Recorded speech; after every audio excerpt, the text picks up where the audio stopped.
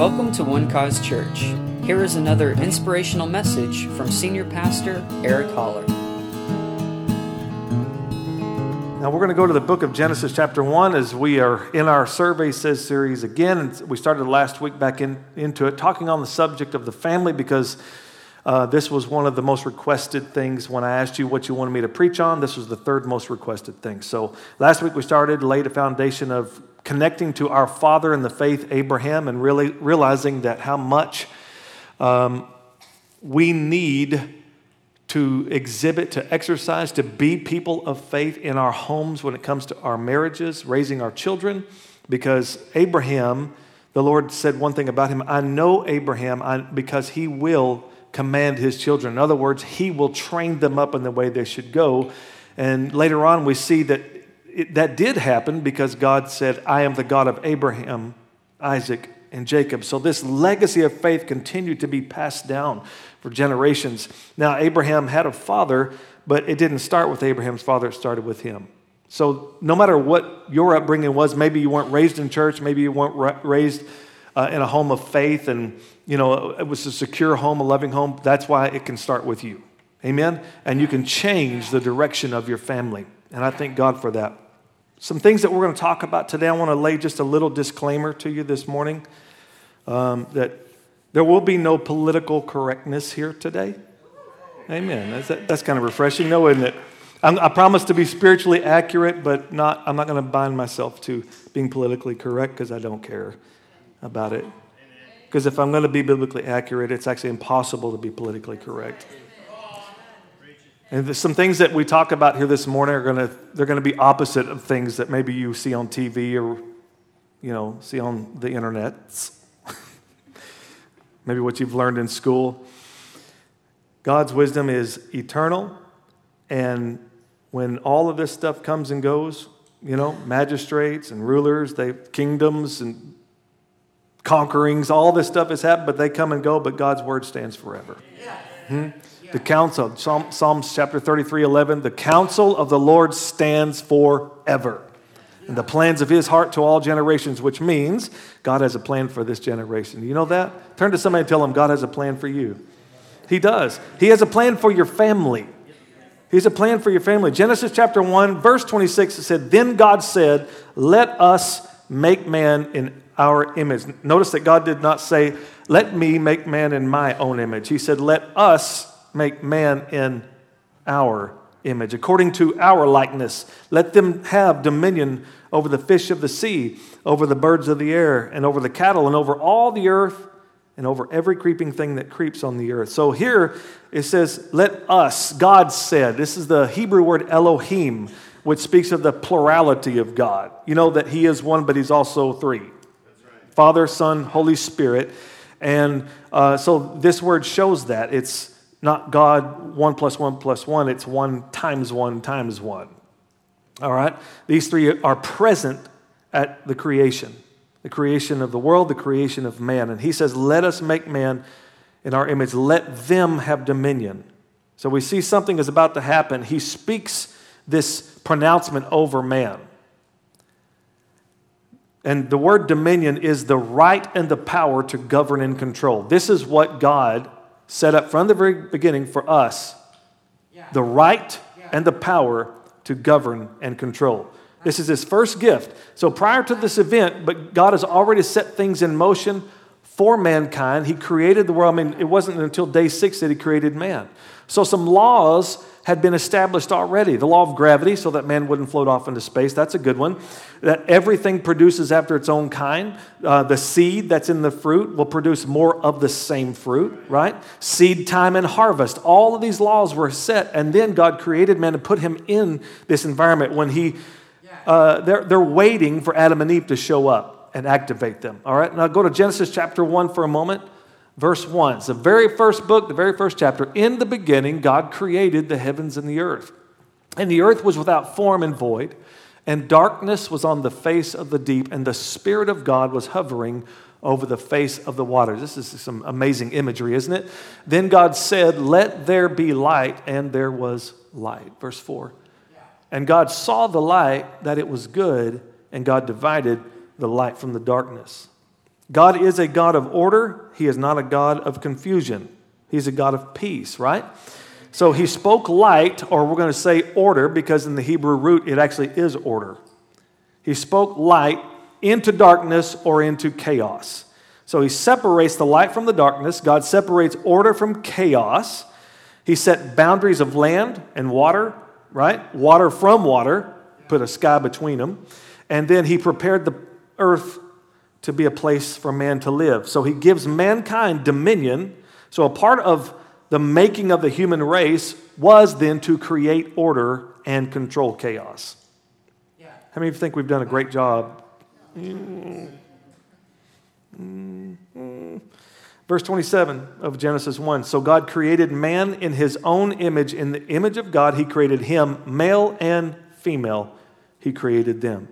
So from what we see from this passage, there's one species called man, two types, male and female. We're already going against society and just saying that, right? Two types, male and female. So whatever God said to man, listen to me, whatever God said to man, he said to male and female. All right? And God blessed them. The same blessing was on them. They have equal ability to have dominion. If people would just read the Bibles, they'd stop trying to look for equality. They already have it.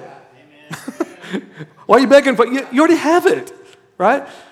This is what the Lord gave us. Amen. Verse 28 of Genesis 1. Then God blessed them, and God said to them, be fruitful and multiply. Listen to this. He blessed them by pronouncing something over them. Be fruitful and multiply. What is he saying? Have babies. Have babies. Amen. I need a good amen. I mean, at least, come on, men, I know that you can amen that. Because you know what it takes to have a baby. Come on. All right. Fill the earth and subdue it. Have dominion over the fish of the sea, over the birds of the air, and over every living thing that moves on the earth. So notice this. He says, be fruitful, multiply, fill the earth, subdue the earth, have dominion. Wow. This is God pronouncing this over man and then giving him the ability through that to bring order to chaos. God invented the family. You know that it was his idea. So since he designed the family, then he knows how to make the family work, doesn't he? He knows how the family can operate at its optimum. So then we need to ask ourselves a question then. I know I personally have to ask myself this question. Am I an agent of order in my house, or am I an agent of chaos? What am I bringing into my home? What am I doing with God's gift to create order in my home? Many people are agents of chaos. But you can't be an agent of order. You cannot have order in your life if you justify your chaos. Don't justify, well, yeah, but the only reason I'm bringing chaos is because of what she did. Well, because of what he did. Really? Somewhere along the way, somebody has to be the Christian here. Amen. Okay. Hey, Adam already tried that, didn't he? Right? When they ate the fruit, what does Adam say when God shows up? It was her fault. The woman, oh, by the way, he said, the woman that you gave me. He's kind of blaming God here, isn't he? Yeah, I ate it, but it's because of her who you gave me. So really, you two are at fault. First cop out. And then so the Lord turns to the woman, and she says, the snake told me to do it. Everybody's just passing the buck, right? For the chaos. And I told our 9:30 service, it's kind of interesting, though, that though she ate the fruit first, and then she gave to her husband, Adam, and then he ate, but when you get to the New Testament, it blames Adam solely. Where's the equality now? Right? Wait, how come she's not getting credit for this? By one man's sin, death came to all. No. It wasn't that, but it was because sin nature is passed down from the father, not the mother. She's a carrier of it, but not one who it's passed down from. Adam is told by God. Well, let's look at this. Look at chapter 2 of Genesis. Are you guys with me still?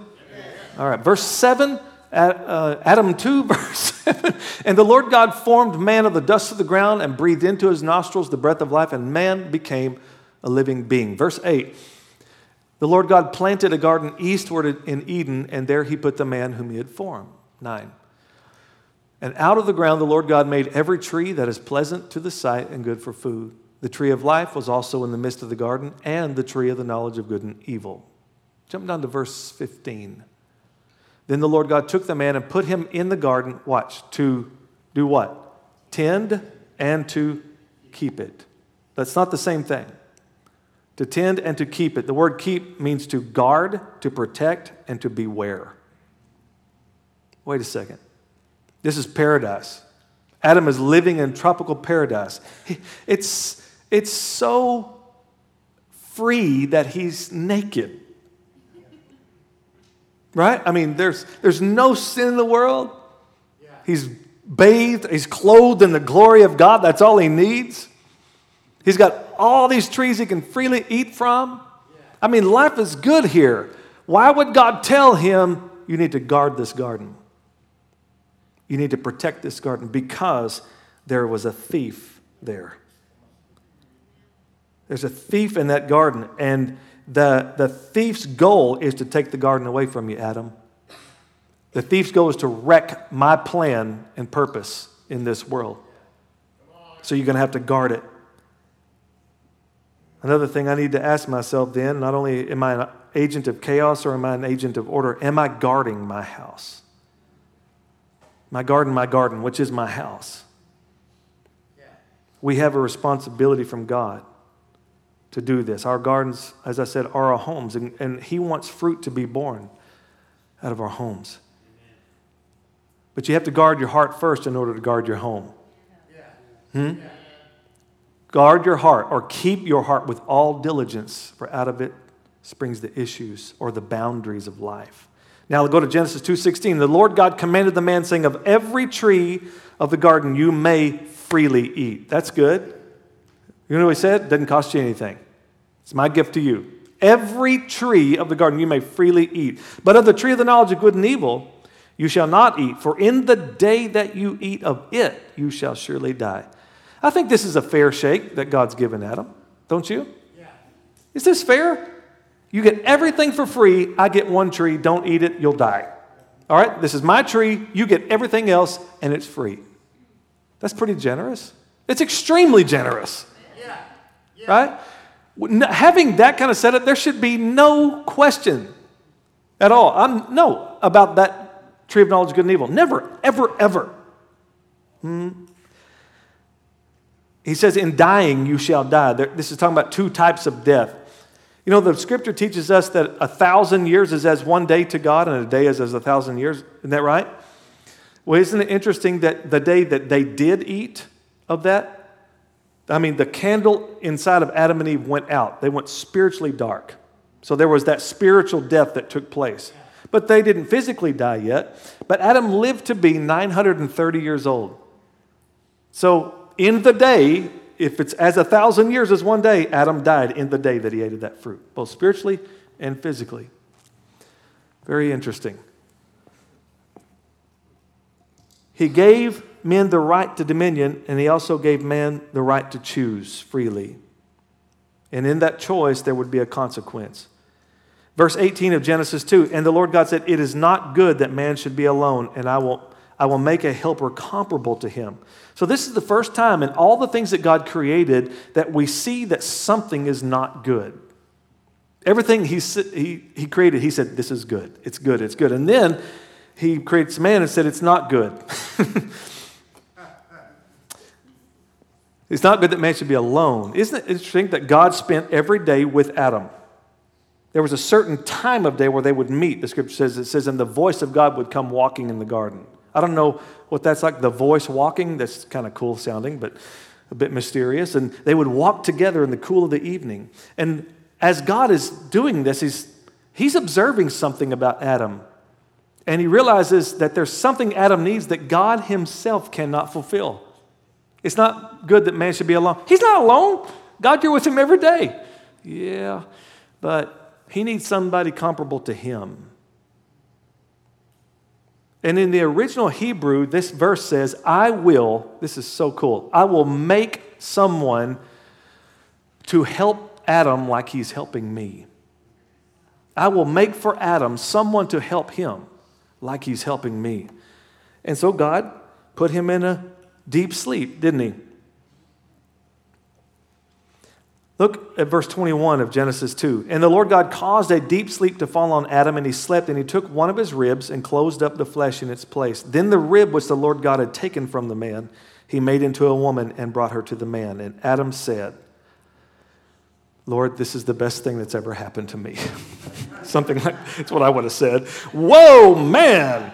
And that's why she was called woman from that day forward, because that was his response. This is now a bone of my bones and flesh of my flesh. She shall be called woman because she was taken out of a man. So God took a rib. Notice this. This is where we see the equality, okay? He took a rib from his side, not from his head, right? Where she would lord over him, and not a bone from his foot so that he would lord over her. He took from his side so they could walk together, side by side in this grace of life. That's beautiful, isn't it? You have to guard your garden. You have to guard it. You've been given the right to create, to have dominion, to subdue, to leave a legacy, this partnership to build a life, but you have to guard it. Wow.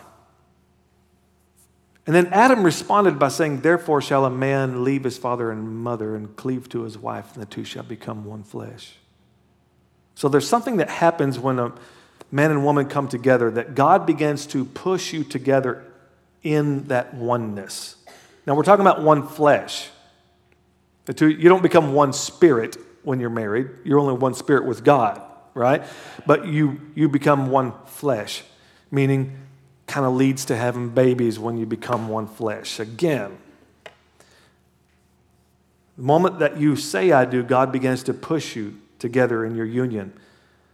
And so God pushes us toward each other, and sometimes that can be a frustration, but he's relentless to do it because he knows how this works, and he has a plan for you, and he designed your marriage to be at a place of oneness. Why? Well, there's all kinds of things that are coming against you. I mean, the institution of marriage has been under attack for many, many years.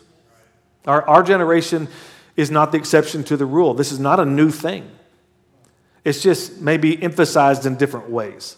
But still, it's been under attack because the enemy hates any plan, any design, any institution that God has put together. The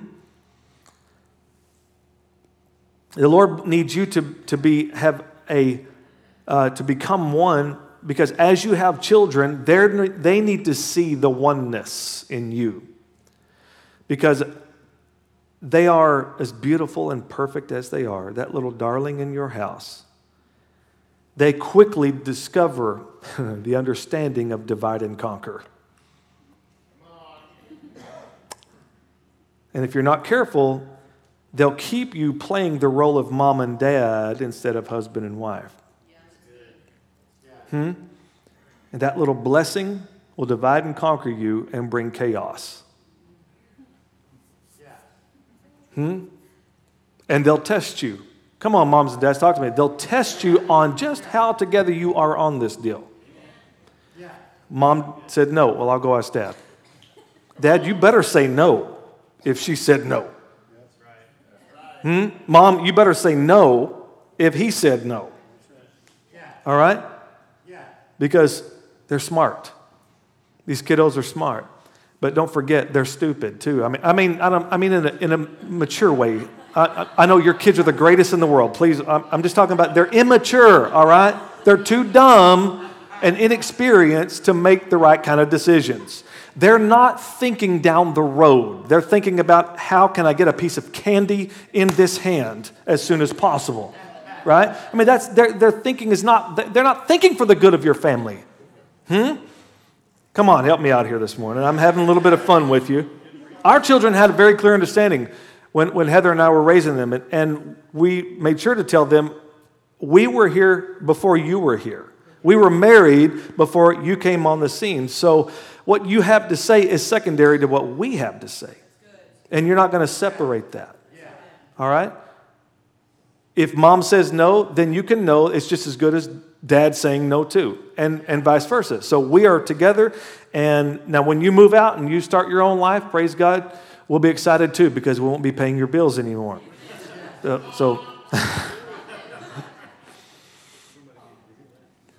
But there's an enormous attack on the family as God created it, you know.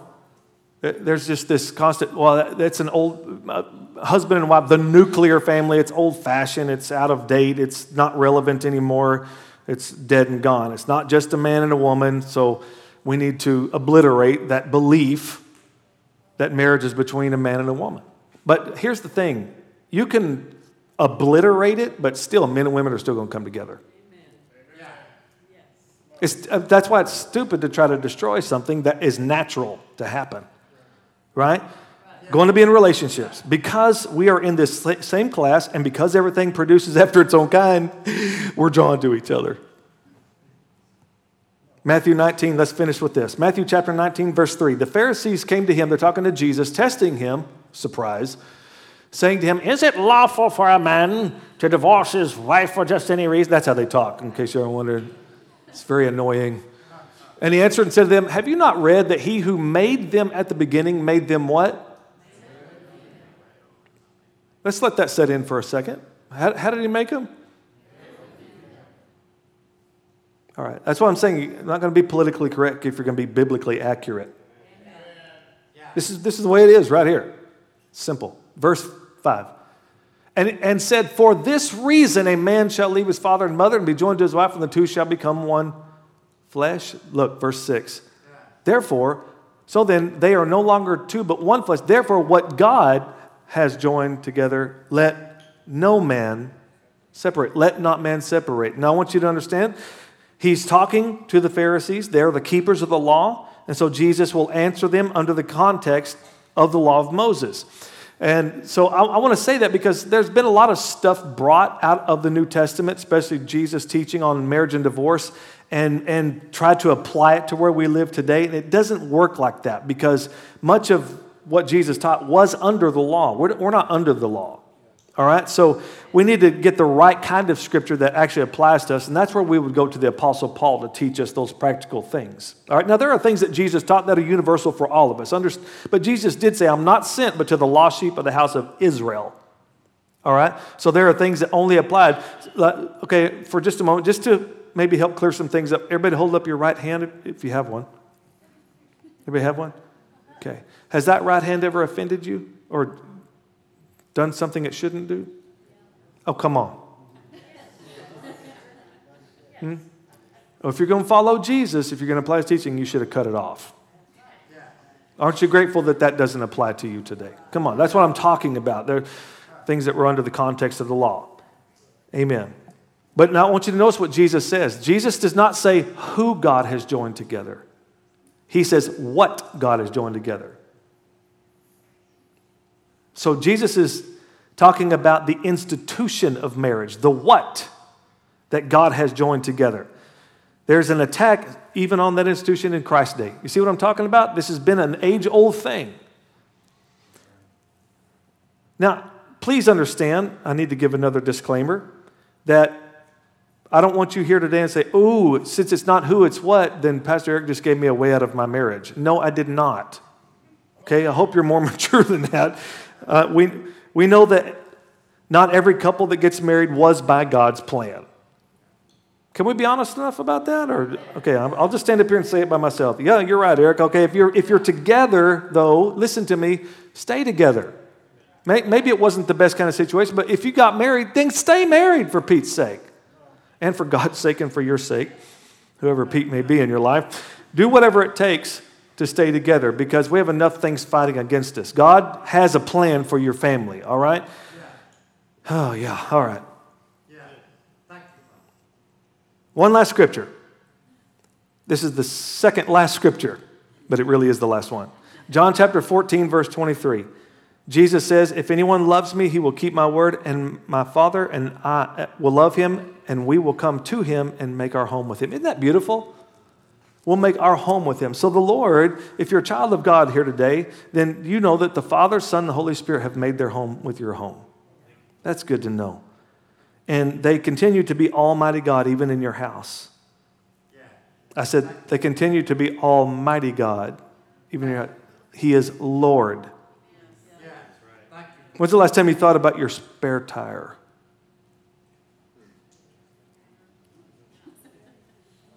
It's not something that's on your mind every day. It's like gravity, right? You don't think about gravity and the miracle that it is. But when's the last time you thought about your spare? You don't ever think about it until you need it, and then kind of a panic sets in. Do I even have a spare tire?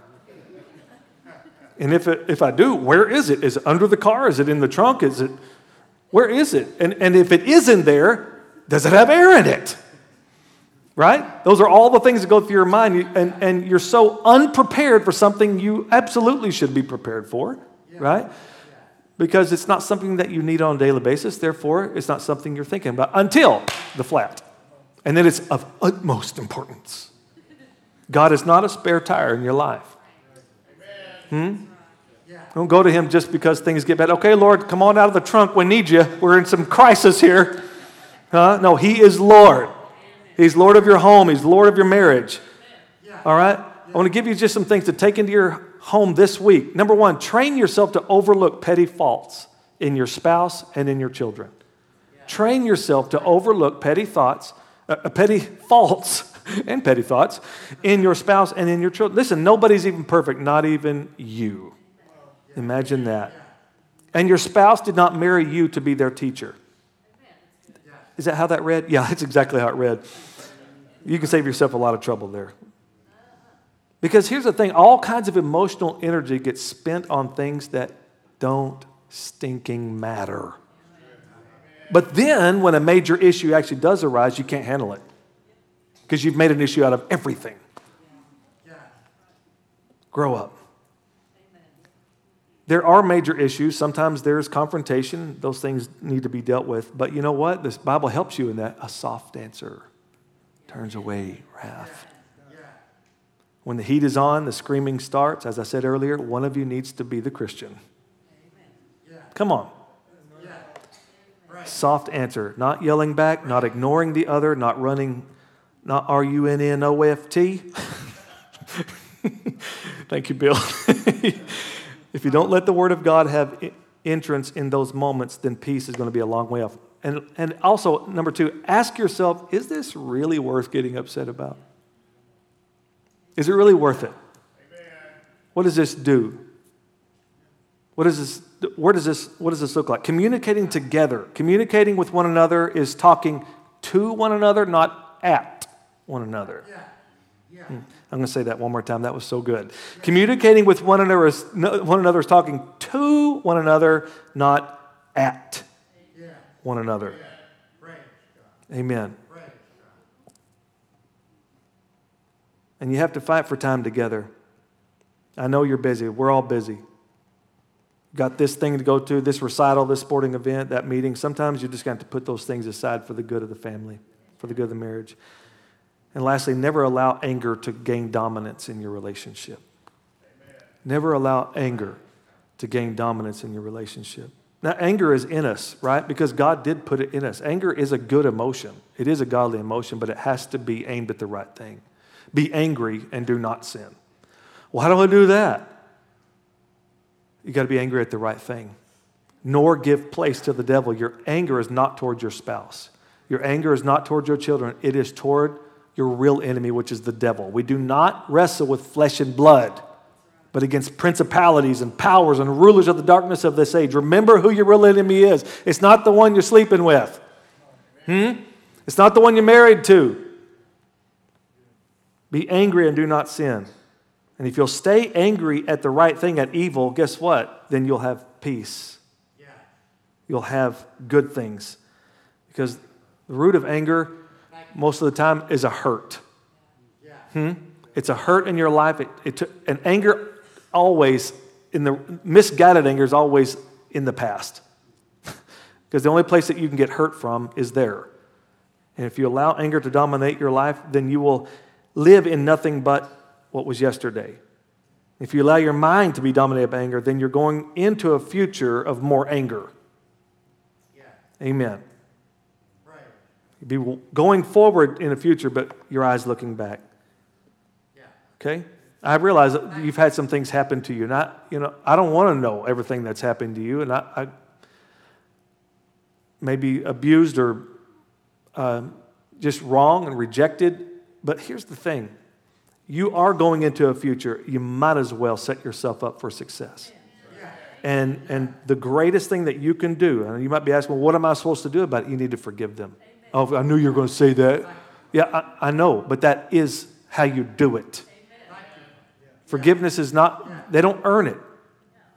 Forgive, it is a gift. You decide you're going to gift forgiveness, regardless of what has happened to you. And why is this important? So that you will be free of them. Because as long as you're harboring it, you're chained to them. And who is really hurting in this matter anyway? And there's a good chance that they're probably not going to beg for your forgiveness. That's why you just need to give it to them. So that you can go on, live your life, and allow God to give you the life that He has for you. Right. Now, let me say this. Forgiving someone doesn't mean you have to like them and be their best friend. It just means you're free from them. They don't control your life.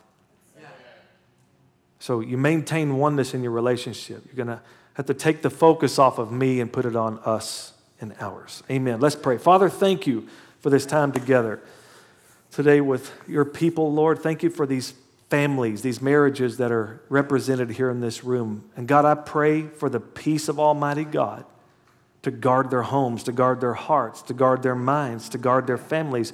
I pray, God, that love would abound, because where love is, it covers a multitude of sins. Love does not rejoice in iniquity, it rejoices in the truth. Love bears all things, love believes all things. Love hopes all things, and love endures all things. And the greatest thing, love never fails. So I thank you right now for the love of God abounding in these homes. And that, Lord, where there has been hurt, where there has been injustice, where there has been wrong, I pray now by your Spirit that you would restore, you would heal, you would be their present help right now. Right now, you are a very present help. You designed this. This is your institution. This is your design. This is your purpose. So, Lord, we take this moment. I want you right now, just this morning, just submit to Him and say, Lord, you designed this. I want to know how to do it your way. Show me, God. I don't want to do anything outside of your will and purpose for my family. Help me, Lord, in my relationship with my spouse. Help me in raising my kids. Help me, Father God, to be an agent of order and not of chaos. And if you need to forgive someone, if it's a spouse, maybe even a child, maybe even yourself or your parents, whatever it may be, take this moment right now and choose. Forgiveness is a choice, it's not a feeling. You can choose forgiveness and still not feel like you forgave them. Choose anyway. Your feelings will line up with your choice eventually. All right? You initially just need to make the choice and let it go so that you can go into your future with all of the potential that God has for you. All right? Give that gift right now. And let's not think too highly of ourselves and forget that God forgave us when we absolutely did not deserve it. And so the scripture says, as He has forgiven us, so forgive others. Amen. God's not going to hold you to a standard that He's not willing to hold Himself. All right? He has forgiven us of all of our sins and does not hold them against us. So, Lord, thank you for that. Thank you for helping right now in Jesus' name. Lord, I'm thinking that things are changing right now in these homes. Things are changing. Thank you, Lord, that you would breathe upon these homes with your Spirit. Breathe into these marriages. Joy and celebration and love and laughter. Life and peace in Jesus' name. And we bless you and thank you for what you've taught us today. Thank you for the truths of your word, that they set us free in the name of Jesus. Amen and amen. Praise the Lord. Thank you for listening, and we hope you enjoyed the message. For more information about One Cause Church, please visit us online at onecausechurch.com.